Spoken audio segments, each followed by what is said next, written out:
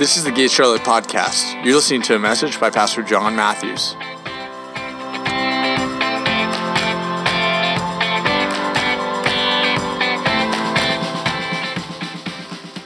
This morning I want to talk about something that if you've been around here long at all, you've heard me talk about it before, but I feel like it's something we need to visit probably often.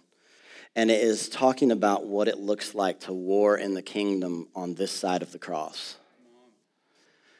There's a lot of spiritual warfare teachings out there. I mean, just an overload of spiritual warfare teachings out there.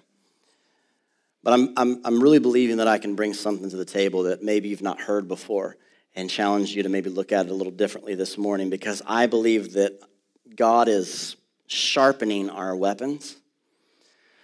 And if you have a sharp weapon, it's a lot easier to fight with it than a dull weapon. And so I'm always asking the Lord, for me personally, just continue to sharpen me. I want to be sharp. Anybody else feel that way? I want to be sharp. I'm very encouraged. I'm going to just bounce around a little this morning. I'm really encouraged by what the Lord is doing in people's lives here.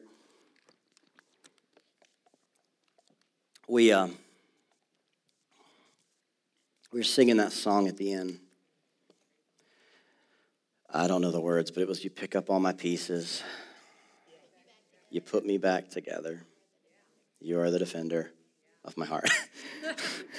Perks being worship from leader's husband. And we were singing that. Sometimes you just get overwhelmed in the presence of the Lord. You ever experienced that? And we were singing that song. You picked up all my pieces, put me back together. And all of a sudden, I got hit. And like God began showing me people throughout the room. He's like, put them back together. Put them back together.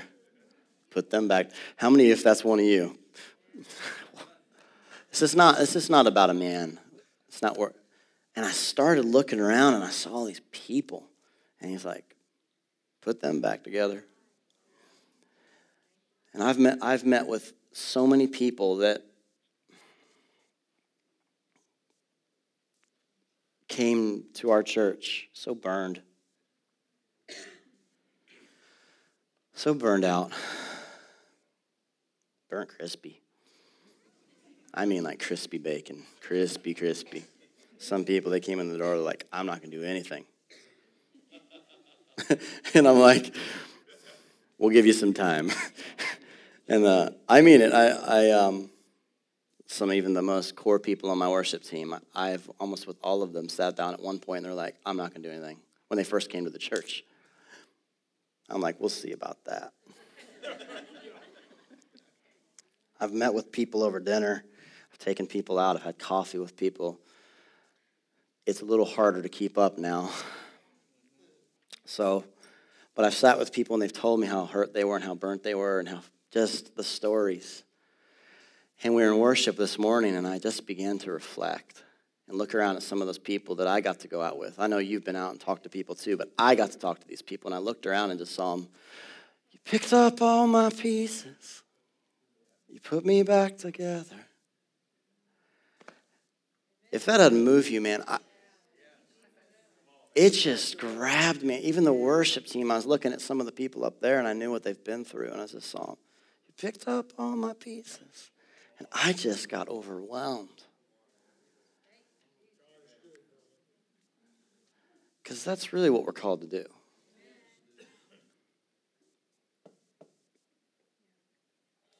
We're called to restore. We're called to advance the kingdom.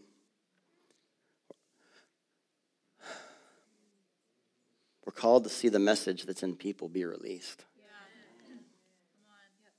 The church has been, if we're not careful, we can become inoculated by professional speakers and actually be numb to the presence and replace the presence with performance. I've been having this thought run through my head recently. I thought, how many people on the earth are packed full with an amazing message, but because we've become used to such how do I say this? Some people are gifted speakers. But there's people that maybe they're not so much, but they have a powerful message in them. And how do we open that up? And I'm not saying I know all the answers to it. I'm working on it. I'm praying on it. But I believe that God's up to something where he wants to take people throughout the room that have that message in them. And some of them may not have the best speaking skills to be up here or whatnot, but still take the message that's in them. What would it look like if we actually began to all walk in the calling we're called to walk in? Imagine how fast the kingdom would advance. And one of the things that I think that we've not done well, or maybe I'll just say it this way, we're growing in, is how we look at the perspective of warfare. People that I know that typically talk a lot about warfare are very worn out people. Somebody like, been there, done that. It can wear you out. But I also believe that if you can get a revelation of how we're supposed to fight, it may not be as hard as you think it is. You're like, I don't know about that. Hang in there with me. Just think about the devil. His name just means accuser. Right off the top, that's weak. I mean, really. I mean, let's think about from a warfare perspective. You could have, like, killer. David, he's killed his 10,000s. Devil, accuser. It's just not that, like, powerful when you think about it. Reinhard Bonnke says the devil's like a mouse with a megaphone. He says he's really coming across as something huge, but he's not that big. Even his name is weak. Accuser. I kind of want to peel away like this big fear of the enemy, and let's actually realize who we are in Christ. And then everything will change with how you look at warfare. And the devil's name is accuser. His only weapon left is his mouth.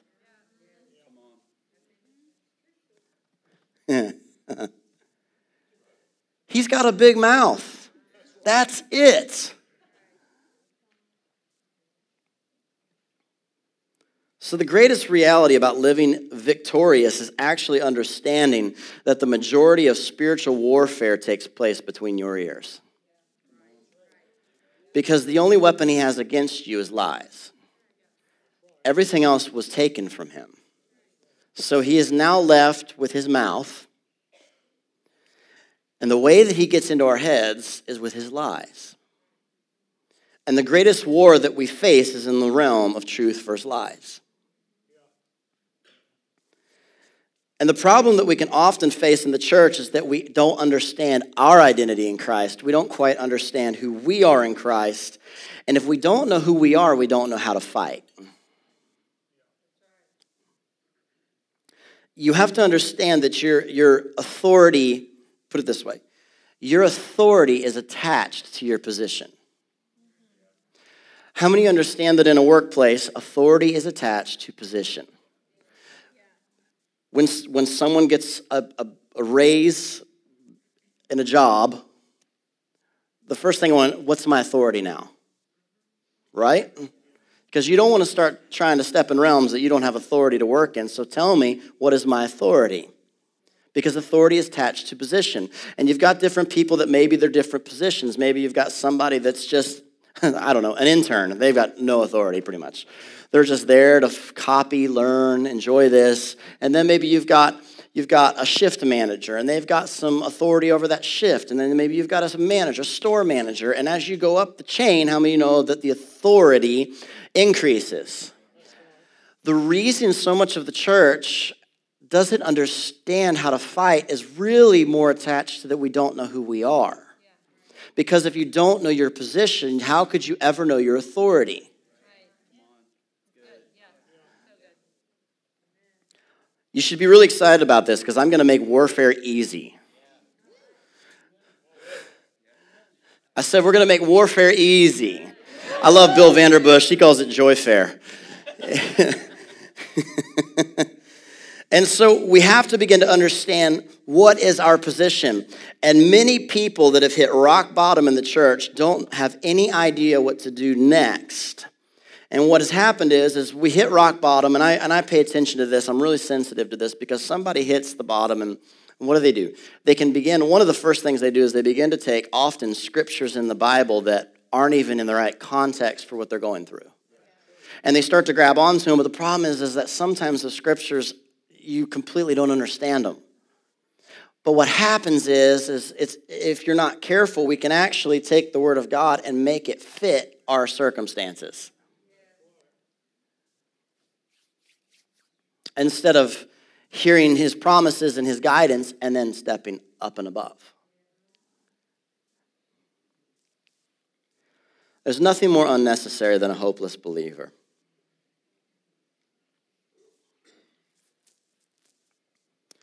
The only way that we can be equipped to win is if we understand what our identity is in Christ. So are you ready? Come on, are you ready, guys? Got to get you back with me. I'm going to shoot them out at you really fast, all right? It says in Acts 17, verse 28, in Him we live and move and have our being.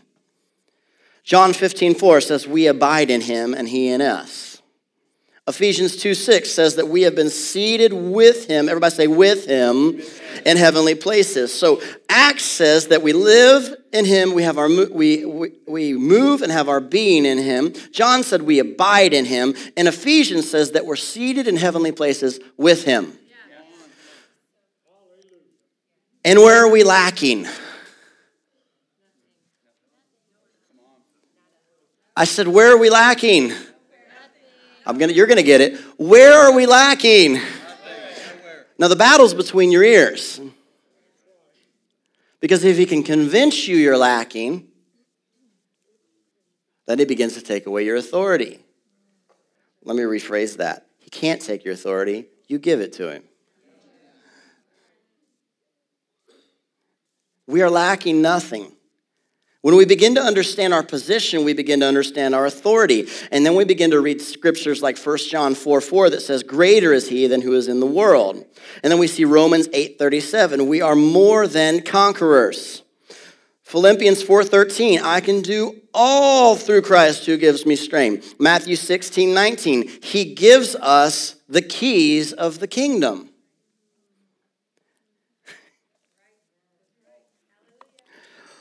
You're going to be smiling by the end of this.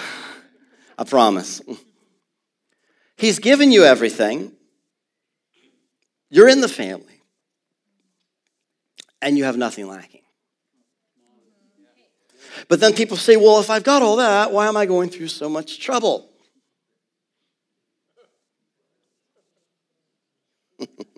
That's the question, right?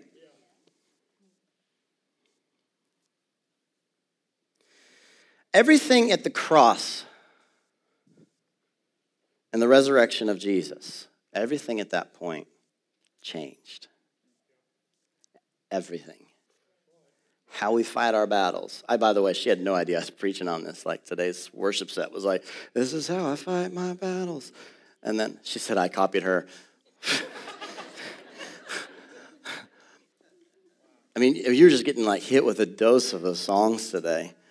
And all I did was worship. All I did was praise. Because everything changed at the cross. We don't any longer fight for something. Everything changed and we get to fight from something. It's a different thought process of when you're fighting for and when you're fighting from.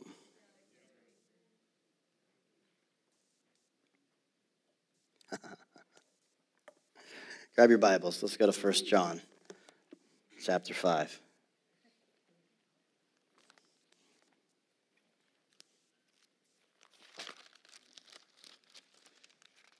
Jesus. 1 John chapter 5, let's go verse 11. And now this is the testimony.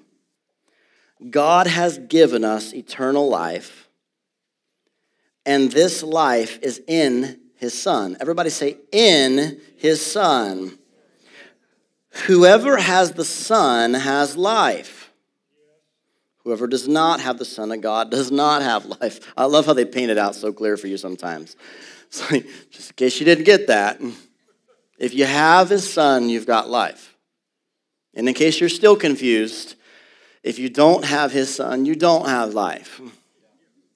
He's making it as clear as he can. I'm going to read it again. And this is the testimony.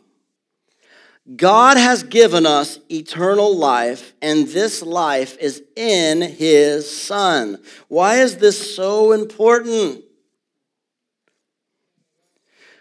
It's in his Son. When you accept Jesus into your life,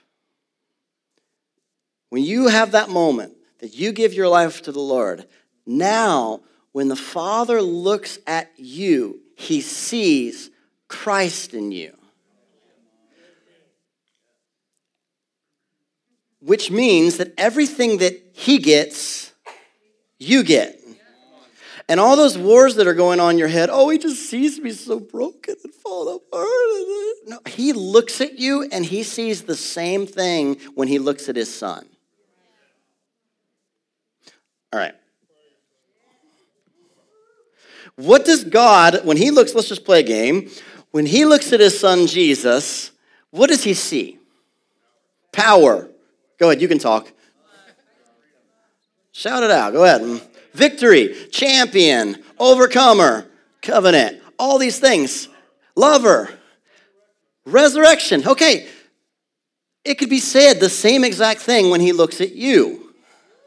He sees the same thing. He sees love. He sees power. He sees overcomer. He sees covenant. He sees all the same things. He doesn't look at like Jesus part of Jordan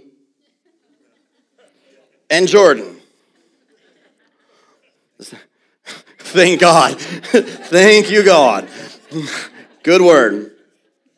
He doesn't look at me and say, well, I like the Jesus part of John, but the rest of John. This is your testimony. I said, this is your testimony. Look at the person next to you and say, this is your testimony. That God has given you eternal life. And this life is in his Son. We take a lot of pressure on ourselves that he never meant for us to carry.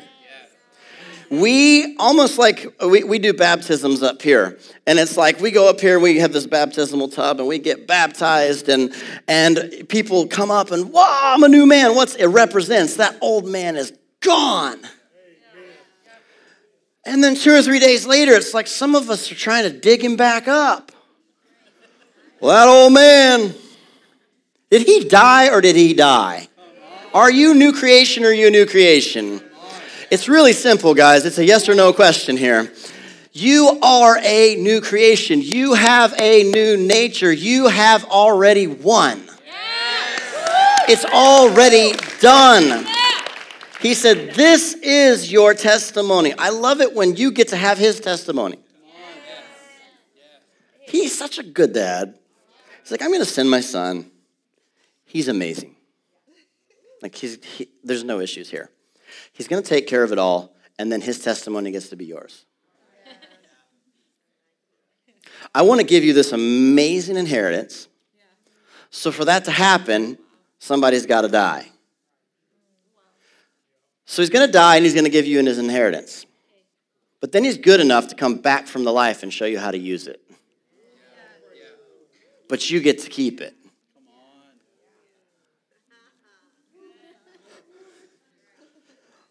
I can feel like that. Something's rising up in the room. It's like, I can take it on. We got this, guys. Jesus took on death, the grave. He won. And then he brought you into his victory. Let me say it this way. Every believer, whether you're a mature believer, whether you're a baby believer, it don't matter. You get his victory. You can't earn it because he already earned it. So give that one up. Some of you have been so ingrained with, well, maybe if you do all the right steps, you can earn it. Well, that's what? It's done. This is your testimony. You have life now. It's your story.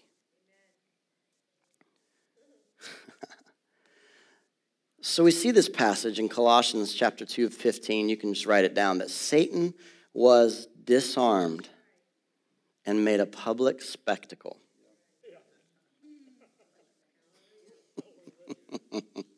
He took everything but his mouth.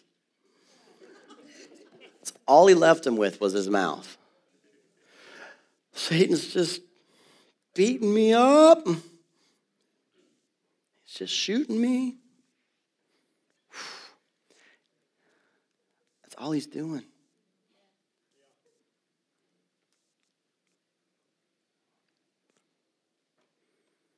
He was disarmed and made a public spectacle. The Bible says that he walks around like a roaring lion. There's words in there for a reason. Like. Some of you are like that. He is just like, he is a lion and he is devouring me this week. No, he's not. He's acting like a lion. I just see like one of my kids like acting like a lion. Roar. It's like, he is imitating a lion. Why? Because that's the best thing he can do, is imitate. He can't create. You realize he can't create. He doesn't have the ability to create. All he can do is imitate. That's why creative stuff drives him nuts. Because when you create, it just reminds him of who you are and who he isn't. When you create something, it reminds him of who you are and who he's not. He can't.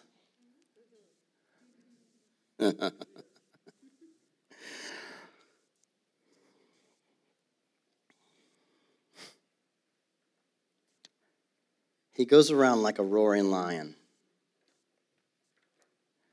He's an actor.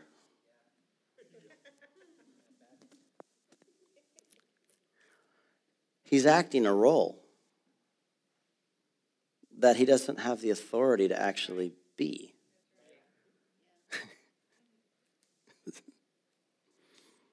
I've referred to this in a sermon before, and I'm going to do it again. I like movies. Is that okay? Y'all are not that spiritual that you don't watch movies. Like, I like movies. I love movies. I really like movies, actually. And I like Iron Man movies.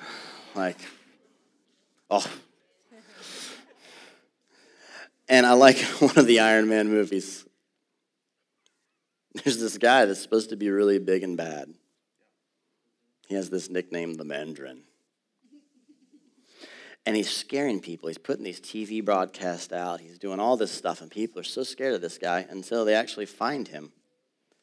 And he's like, I'm just an actor. They're like ready to, in this movie, kill him. He's like, whoa, I'm just an actor. I think if we could actually see through the eyes of the kingdom, we could look at the devil and see, you're just an actor. You're not that scary. You've got a great little act going on, but you're not that scary. Hang in there. We're going somewhere. So here's the devil. He's naked, exposed. He's disarmed. He's powerless. And here is you, clothed in Christ, secure, blessed with every spiritual blessing, empowered. Okay? Let's start there. It's a good starting point.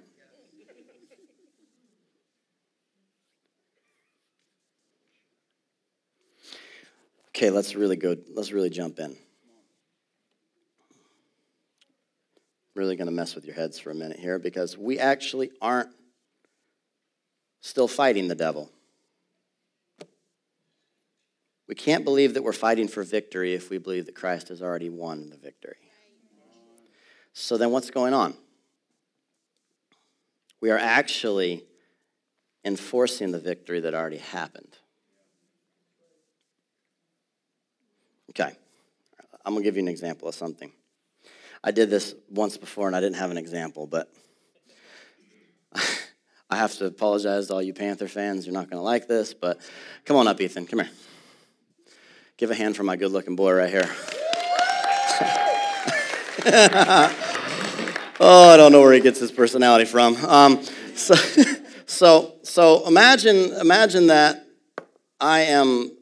One of the favorite things I like to watch is the Super Bowl. I love it at the end. I don't care who's playing. I love the end of the Super Bowl when the winning team has all of their families come down. It's like this big celebration. You know what I'm talking about? It's like all of a sudden you got these little kids. They're wearing like all the clothes. And so Ethan's going to be my Super Bowl kid. Help me out, Ethan. There we go. There we go. Listen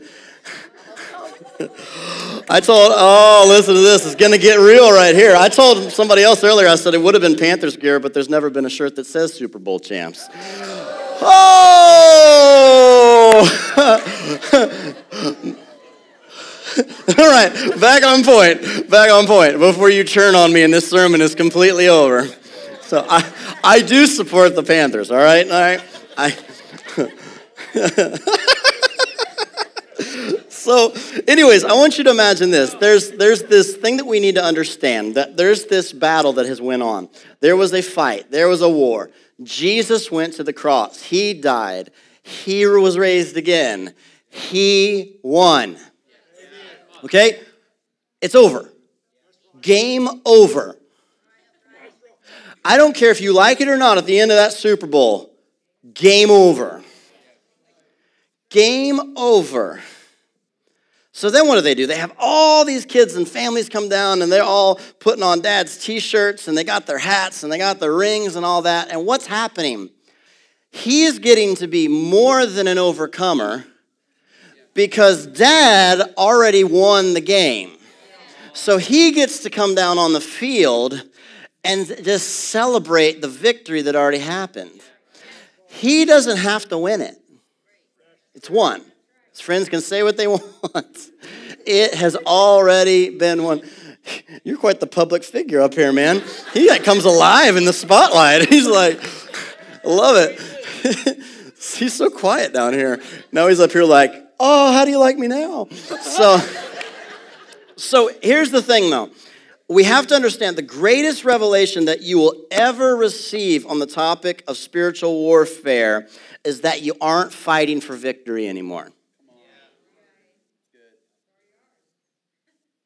You've already won.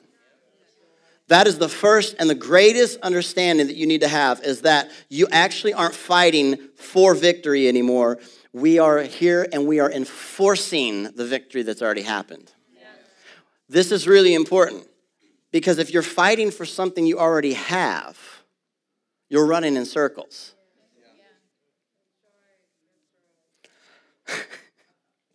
So the greatest tool that the enemy has against every believer is actually getting us to think that we have to fight for the victory. And one of the greatest revelations that we can have is that it's already been won. I'm just enforcing it. You good? I'm wearing my big boy shirt. When you came to Jesus, put it this way. When you came to Jesus, your starting point was victory. When you came into the kingdom, you started as a winner. That's where he started you. Hebrews 2:14. You can sit down, buddy. Hebrews chapter 2, verse, you can give him a hand. He'll love it.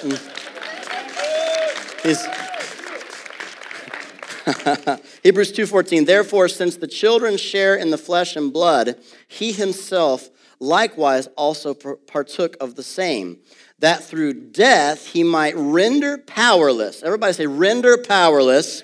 Him who had the power of death, that is the devil, and he might free those who through fear of death were subject to slavery all their lives. He has rendered him powerless.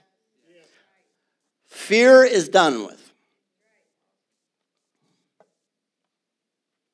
So then where do we get in trouble?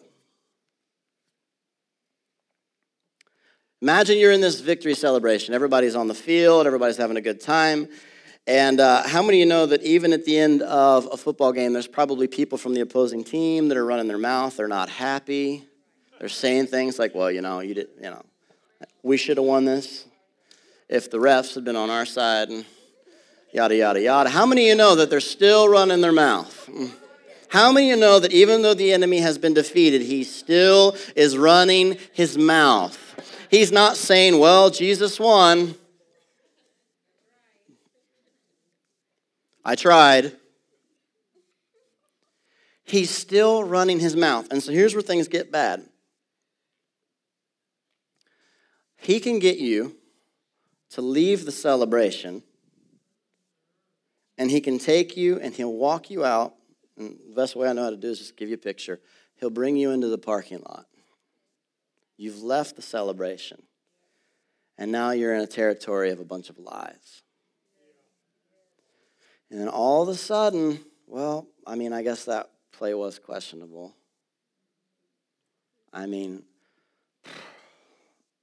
Did we win? Why? You left the atmosphere of victory, and you stepped into the realm of lies. Now all of a sudden, you're on the devil's playground. And he's telling you all these things about yourself. Well, if you're really all that in Christ, then why are you still struggling with this? Everyone in the room's like, I'm not the only one that feels that. I meet people, man, you beat yourself up the most. I meet people that they just beat themselves up. It's like you wake up in the morning and just punch yourself in the face. It's like, dude, you're not. Do you know who you are? Do you know who you're married to? Do you know who? You know how great you are? And so the enemy gets us into this realm where he just says, oh, well, if you were more than an overcomer, then why haven't you overcome this yet? Well, it's a good question.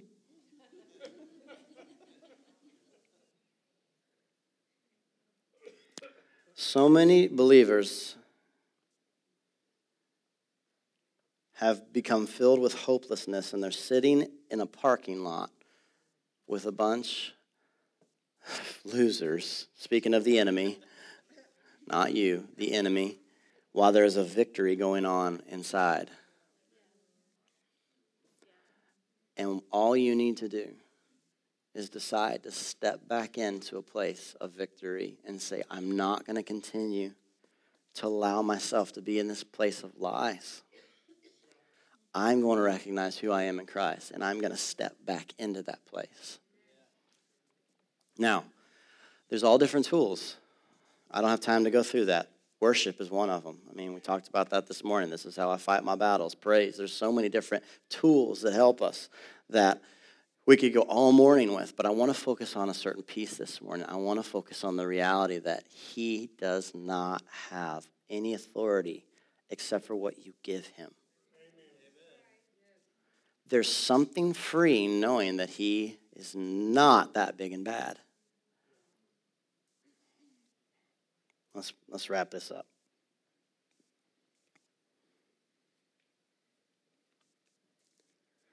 The greatest mind game that the enemy has is this. He will speak things into your ear, but then convince you that it's actually coming from you. Here's where it gets crazy. He'll speak lies to you, and then he'll get you to think that they're your thoughts, and then he'll get you to condemn yourself for them. So he'll say things like, well, you're really not worthy. You're really not worthy. You're really not. And then he'll say it again. He'll say it again. Sooner or later, you're like, what? And then you start beating yourself up and condemning yourself. And he's actually convinced you that his thoughts are your thoughts. Oh, boy. Once he gets you to believe that it came from you,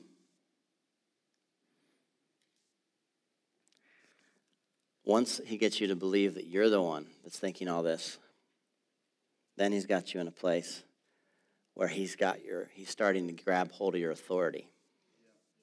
Because now you're agreeing with it, and you're the one that has the authority.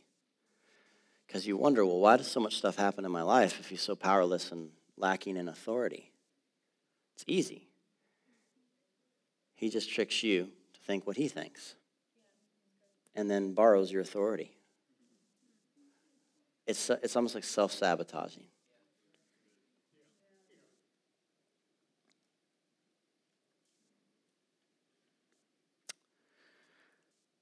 The reality is the only one that can strip you from the victory that you have is you. He can't take your victory. It is not possible. You are the only one that can take off your winning jersey. You're the only one that can take off that Super Bowl hat, and you're the only one that can take it all off and say, I'm not worthy. He can't take it off you.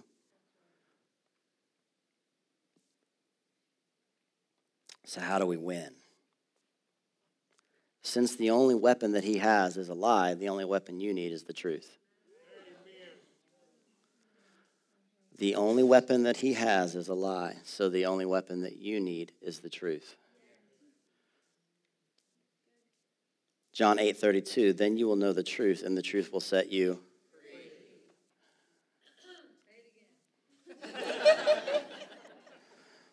What if I don't want it? No, sorry. The truth will set you free. Which would mean, on the flip side of the coin, a lie will put you in bondage. And the truth will set you free. Should I go there? Oh, do we have... Here's a big reality to face about warfare. Jesus has actually already done all he's going to do about it on the cross. He can't do any more because he said on the cross, it's finished. He's not going to go back and say, well, maybe I could do a little bit more.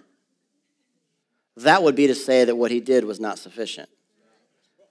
He's saying when he hung on that cross, when we celebrated this morning the communion, the elements, and he took his last breath, and right before that he said, it is finished. What was he saying?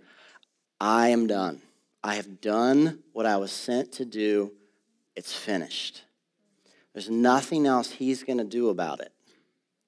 Because now he said, you can have authority, and you can have power, and you've got all you need.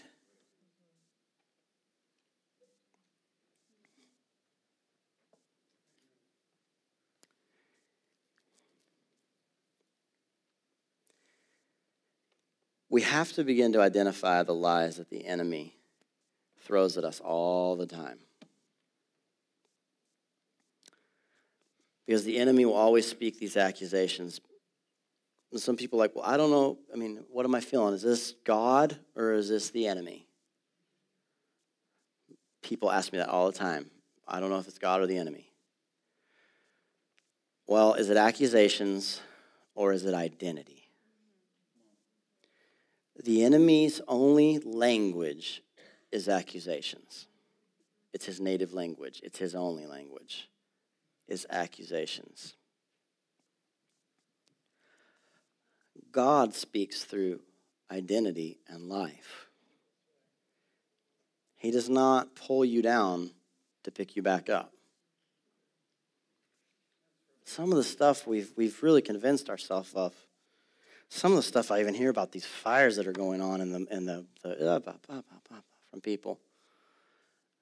We have such a misunderstanding of the Father.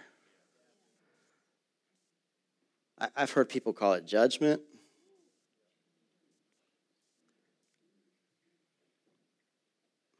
As if he sent his son for life and then he would be a God of death and they would fight each other. He's life. He's life. And he's always speaking life. He's always speaking love. And the reality about this warfare is that we don't actually need to learn how to win a battle. We need to learn how to stay in a victory that's already been won. We don't, I guess we'll wrap it up on that point. We don't need to learn how to fight the battle. We need to learn how to stay in the victory.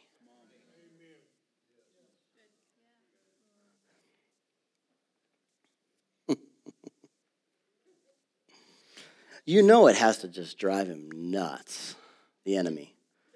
That you can just rub it in his face that you've won. I'm going to have a moment of openness. I'm a sore loser. I'm a pretty sore loser. Have to be honest with you. I can, and I feel like and I feel like somehow I always end up on the losing team too. And I'm beginning to think God's just trying to help me learn a little something here. And I'm like, whatever. I don't think I've ever been on the winning softball team in church. Ever. And then there's those certain people that just rub it in your face.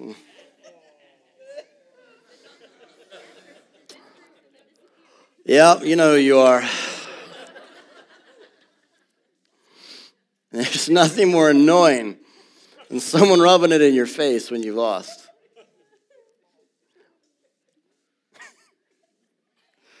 There's a lot of laughing going on because you know it's true. I heard somebody say something, but I'm competitive. It is what it is. You know when you're trying to race them at Aldi's, they're going this quick, and you're trying to get it quicker than they are. It's I'm trying to keep up. They're and I'm trying to get it back on the belt quicker than they are. It's all right. It's a true story, guys. It's a true story. The devil has been defeated. You have victory. It irritates him when we sing songs like, "This is how I fight my battles." It irritates him when we sing songs like it's already been done. But this is how we win. We stay in a place of victory. When you feel like you are not, here's what you do. First thing is this. Identify with a lie that you agreed with that took you out of victory.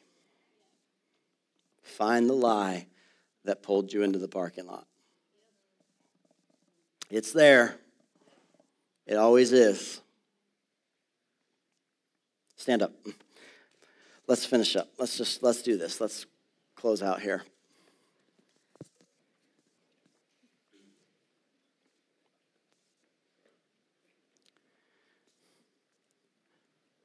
For every battle we fight, for every battle that we get pulled into, there's a lie that led us there.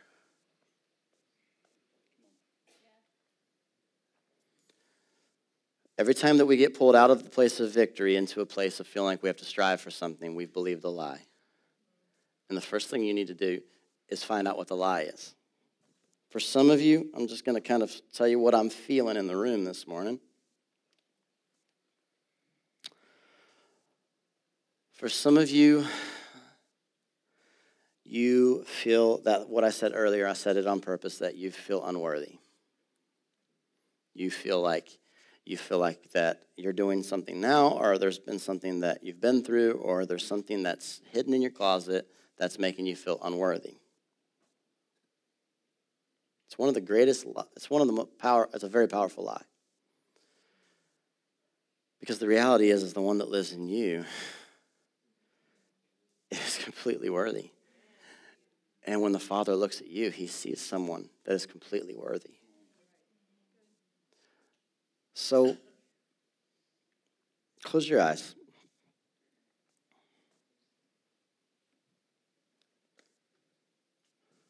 And I want you to ask the Lord, if there's something that there's been a battle that's been going on, I just want you to ask him, is there a lie that I agreed with? This is for everybody. I don't care how mature you are. This is something that we can always just be open to. Is there a lie that I believe in? It could be a lie about your identity. It could be a lie about your calling. Whatever.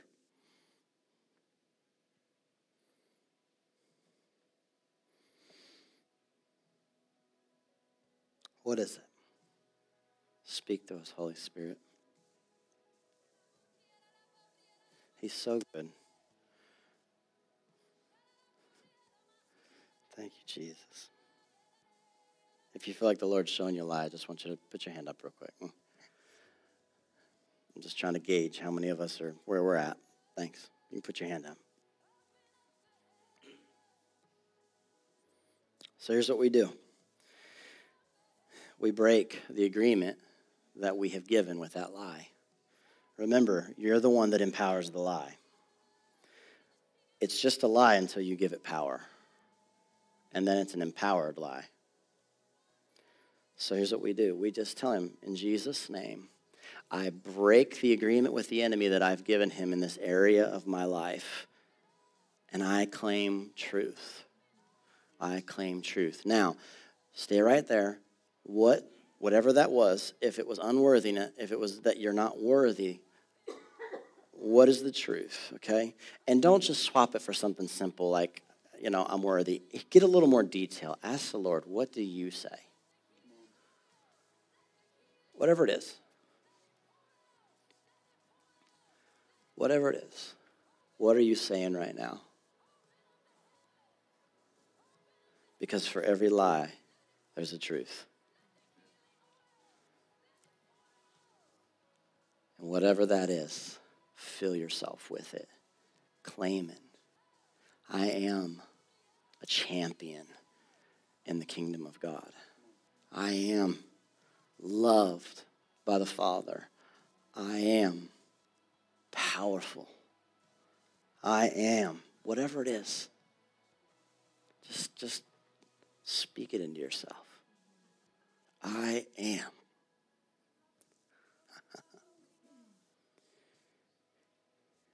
And what you're doing is you're leaving that parking lot of lies and you're stepping back into the place where there's a celebration. It's victory. Stay right there. I'm going to speak these over you again. In him you live and you move and have your being. You abide in him and he in you. You've been seated in heavenly places.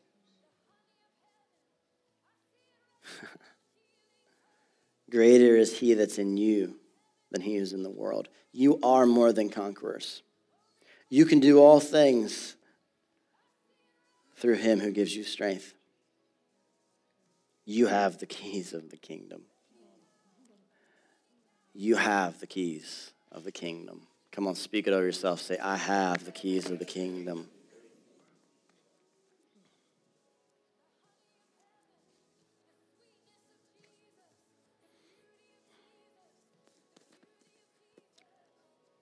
Listen, I went where I went today for a reason.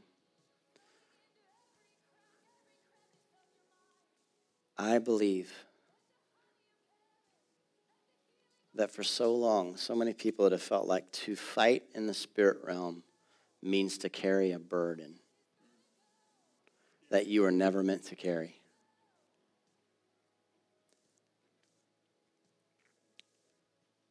We were always meant and designed to live in a place of victory. Now, there are seasons in life that it is not always the easiest. We all have them. But the moment you begin picking up the lies, the burdens, you weren't created to carry that. He said, your burden is light. Father, we thank you. We thank you that there is a shifting happening, that we can live in a place of victory. It's done. It's done. In Jesus' name, amen.